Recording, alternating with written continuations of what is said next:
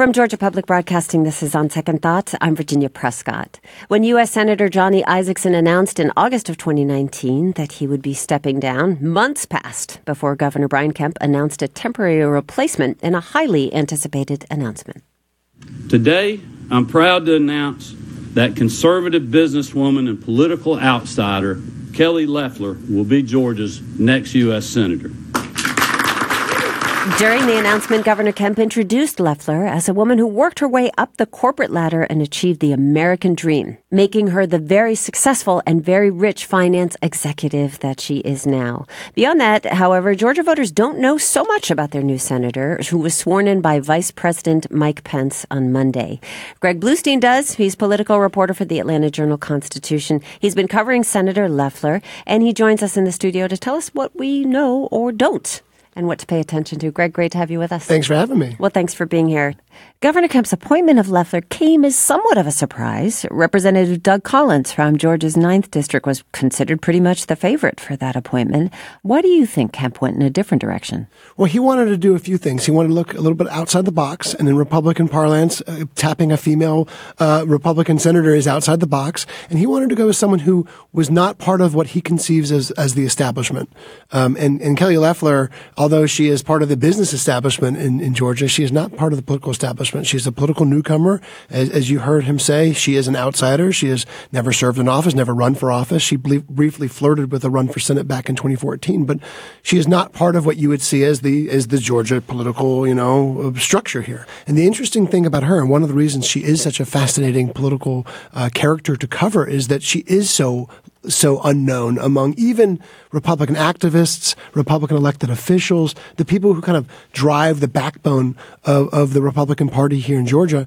A lot of them reserve judgment on her, not because they didn't like her or because they were concerned about her, but because, frankly, they had never met her before and they wanted to meet her. Oh, right. So you've been digging into a little bit about her. In Governor Kemp's appointment speech, he compared her to President Trump. Let's hear just a clip from that. And like our president, Kelly is ready to take on the status quo, the politically correct, and the special interest. She knows that Washington is fundamentally broken. She knows that we need to drain the swamp. She knows that as our soon-to-be senior Senator David Perdue says, the road to socialism will not run through Georgia. Well, so Governor Kemp there echoing some actually very Trumpian statements, certainly. Before she was appointed, President Donald Trump did meet with now Senator Loeffler. Do you know how that meeting went? Yeah, it didn't go that well. It was a part of the governor's attempt to win Donald Trump's support for Kelly Loeffler because he had so actively, behind the scenes at least, lobbied for the governor to pick Doug Collins to the seat. Doug Collins is a known quantity. He's one of the president's most forceful defenders against impeachment and supportive of his agenda. And Kelly Loeffler was not that well known to him. So that secretive meeting back in around Thanksgiving didn't go so well. I was told that the president left unswayed, still wanted Doug Collins to be the pick. But the fascinating thing since then is that the president has been silent on both Doug Collins and Kelly Loeffler. And so for Kelly Loeffler's team, that's a win.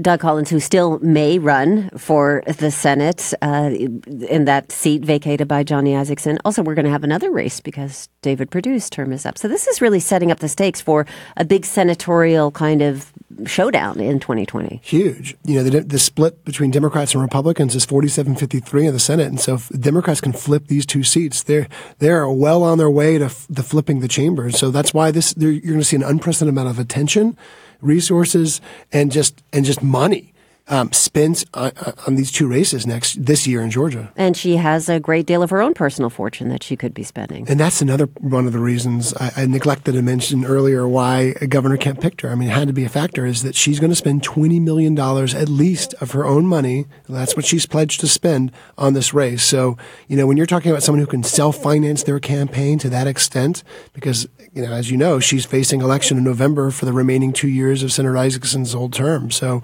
she has to hit the ground running immediately. Well, let's hear a little bit about that.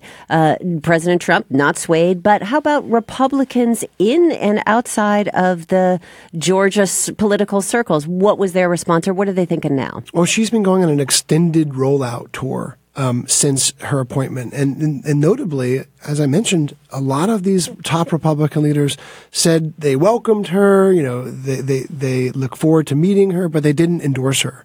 And so a lot of local activists are saying the same thing. They're reserving judgment. They want to see how she, acts the first few months, what votes she takes, what priorities she has the first few months she's in office. And very quickly, she set out to make clear that she was going to vote against the Democratic-led push to impeach and to oust President Donald Trump.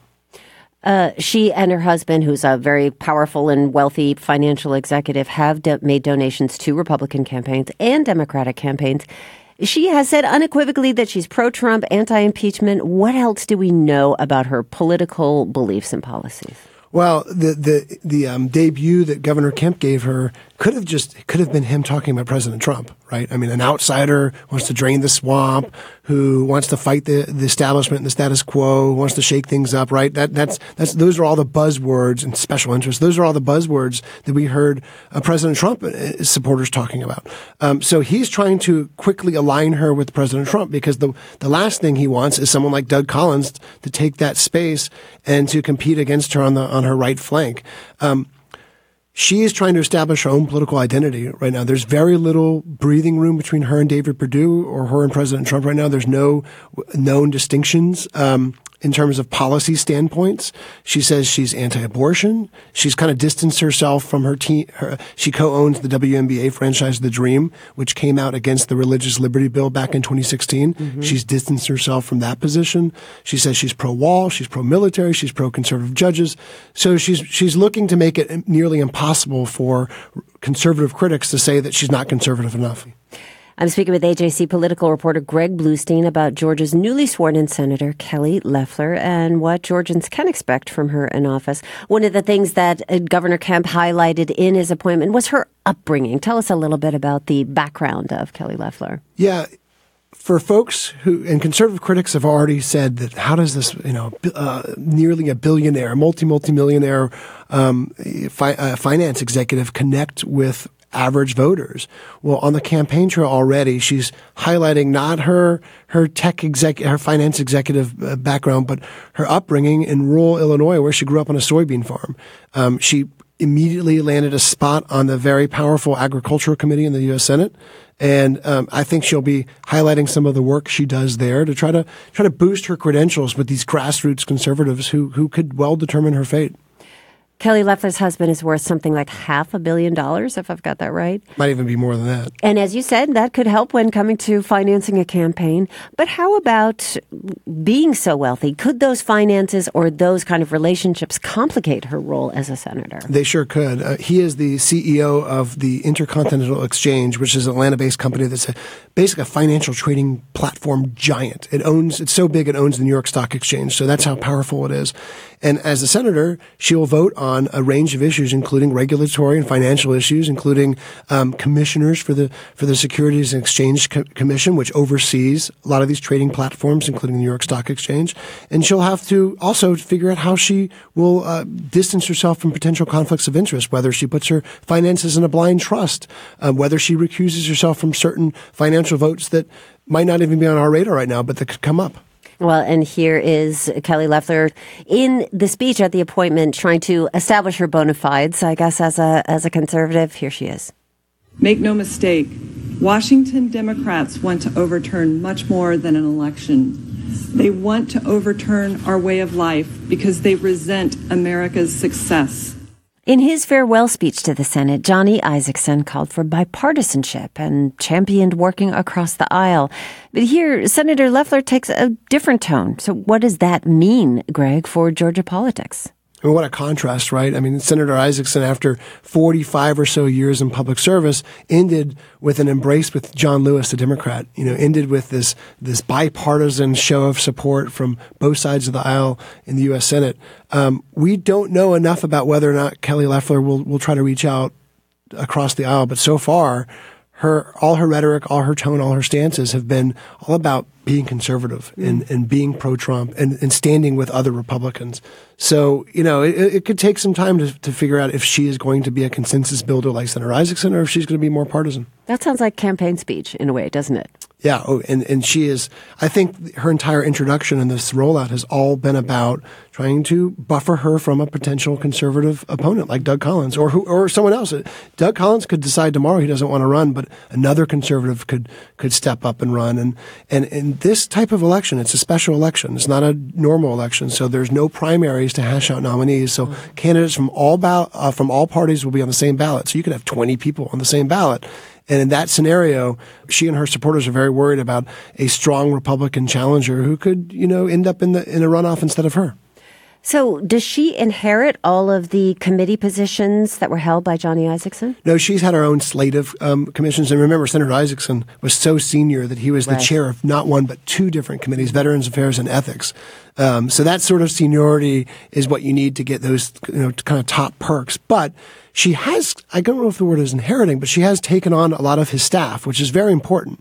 So his chief of staff, some of his senior advisors are now on her campaign, on her administration as well. And so it's very important to have that kind of transition because this is a huge job. You have constituent services, you have all sorts of policies to craft, all sorts of committee work to do. And so having folks who already know Georgia and know the issues that she'll have to confront up in Washington is going to be important for her. So in the 2020 race, we could see Doug Collins or another Republican or many, as you said, running in this special election. How important would it be for Kelly Loeffler to get President Trump's endorsement now after a sort of lukewarm response from him in the past? Well, certainly that's what she's gunning for. And at the minimum, she wants him to stay neutral in the race, right?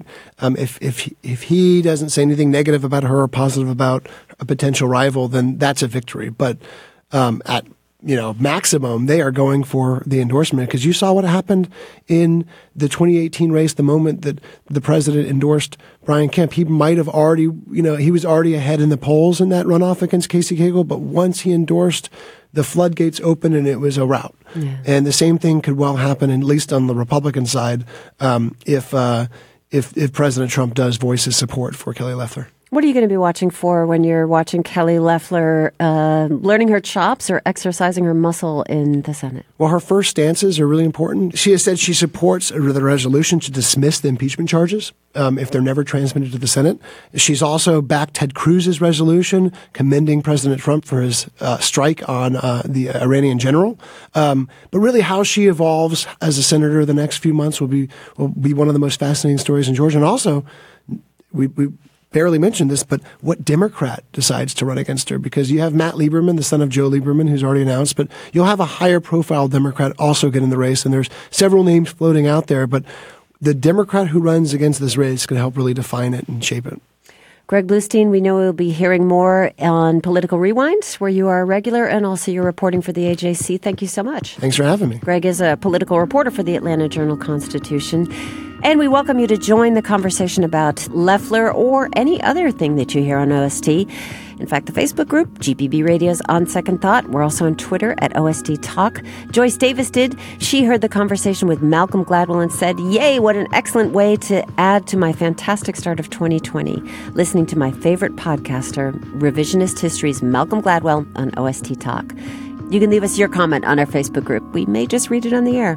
Coming up, did you order from the Migos menu at Popeyes last month? Well, we'll learn more about the recent marketing partnership and what it indicates about fast food trends at large. I'm Virginia Prescott. Stay with us for more of On Second Thought.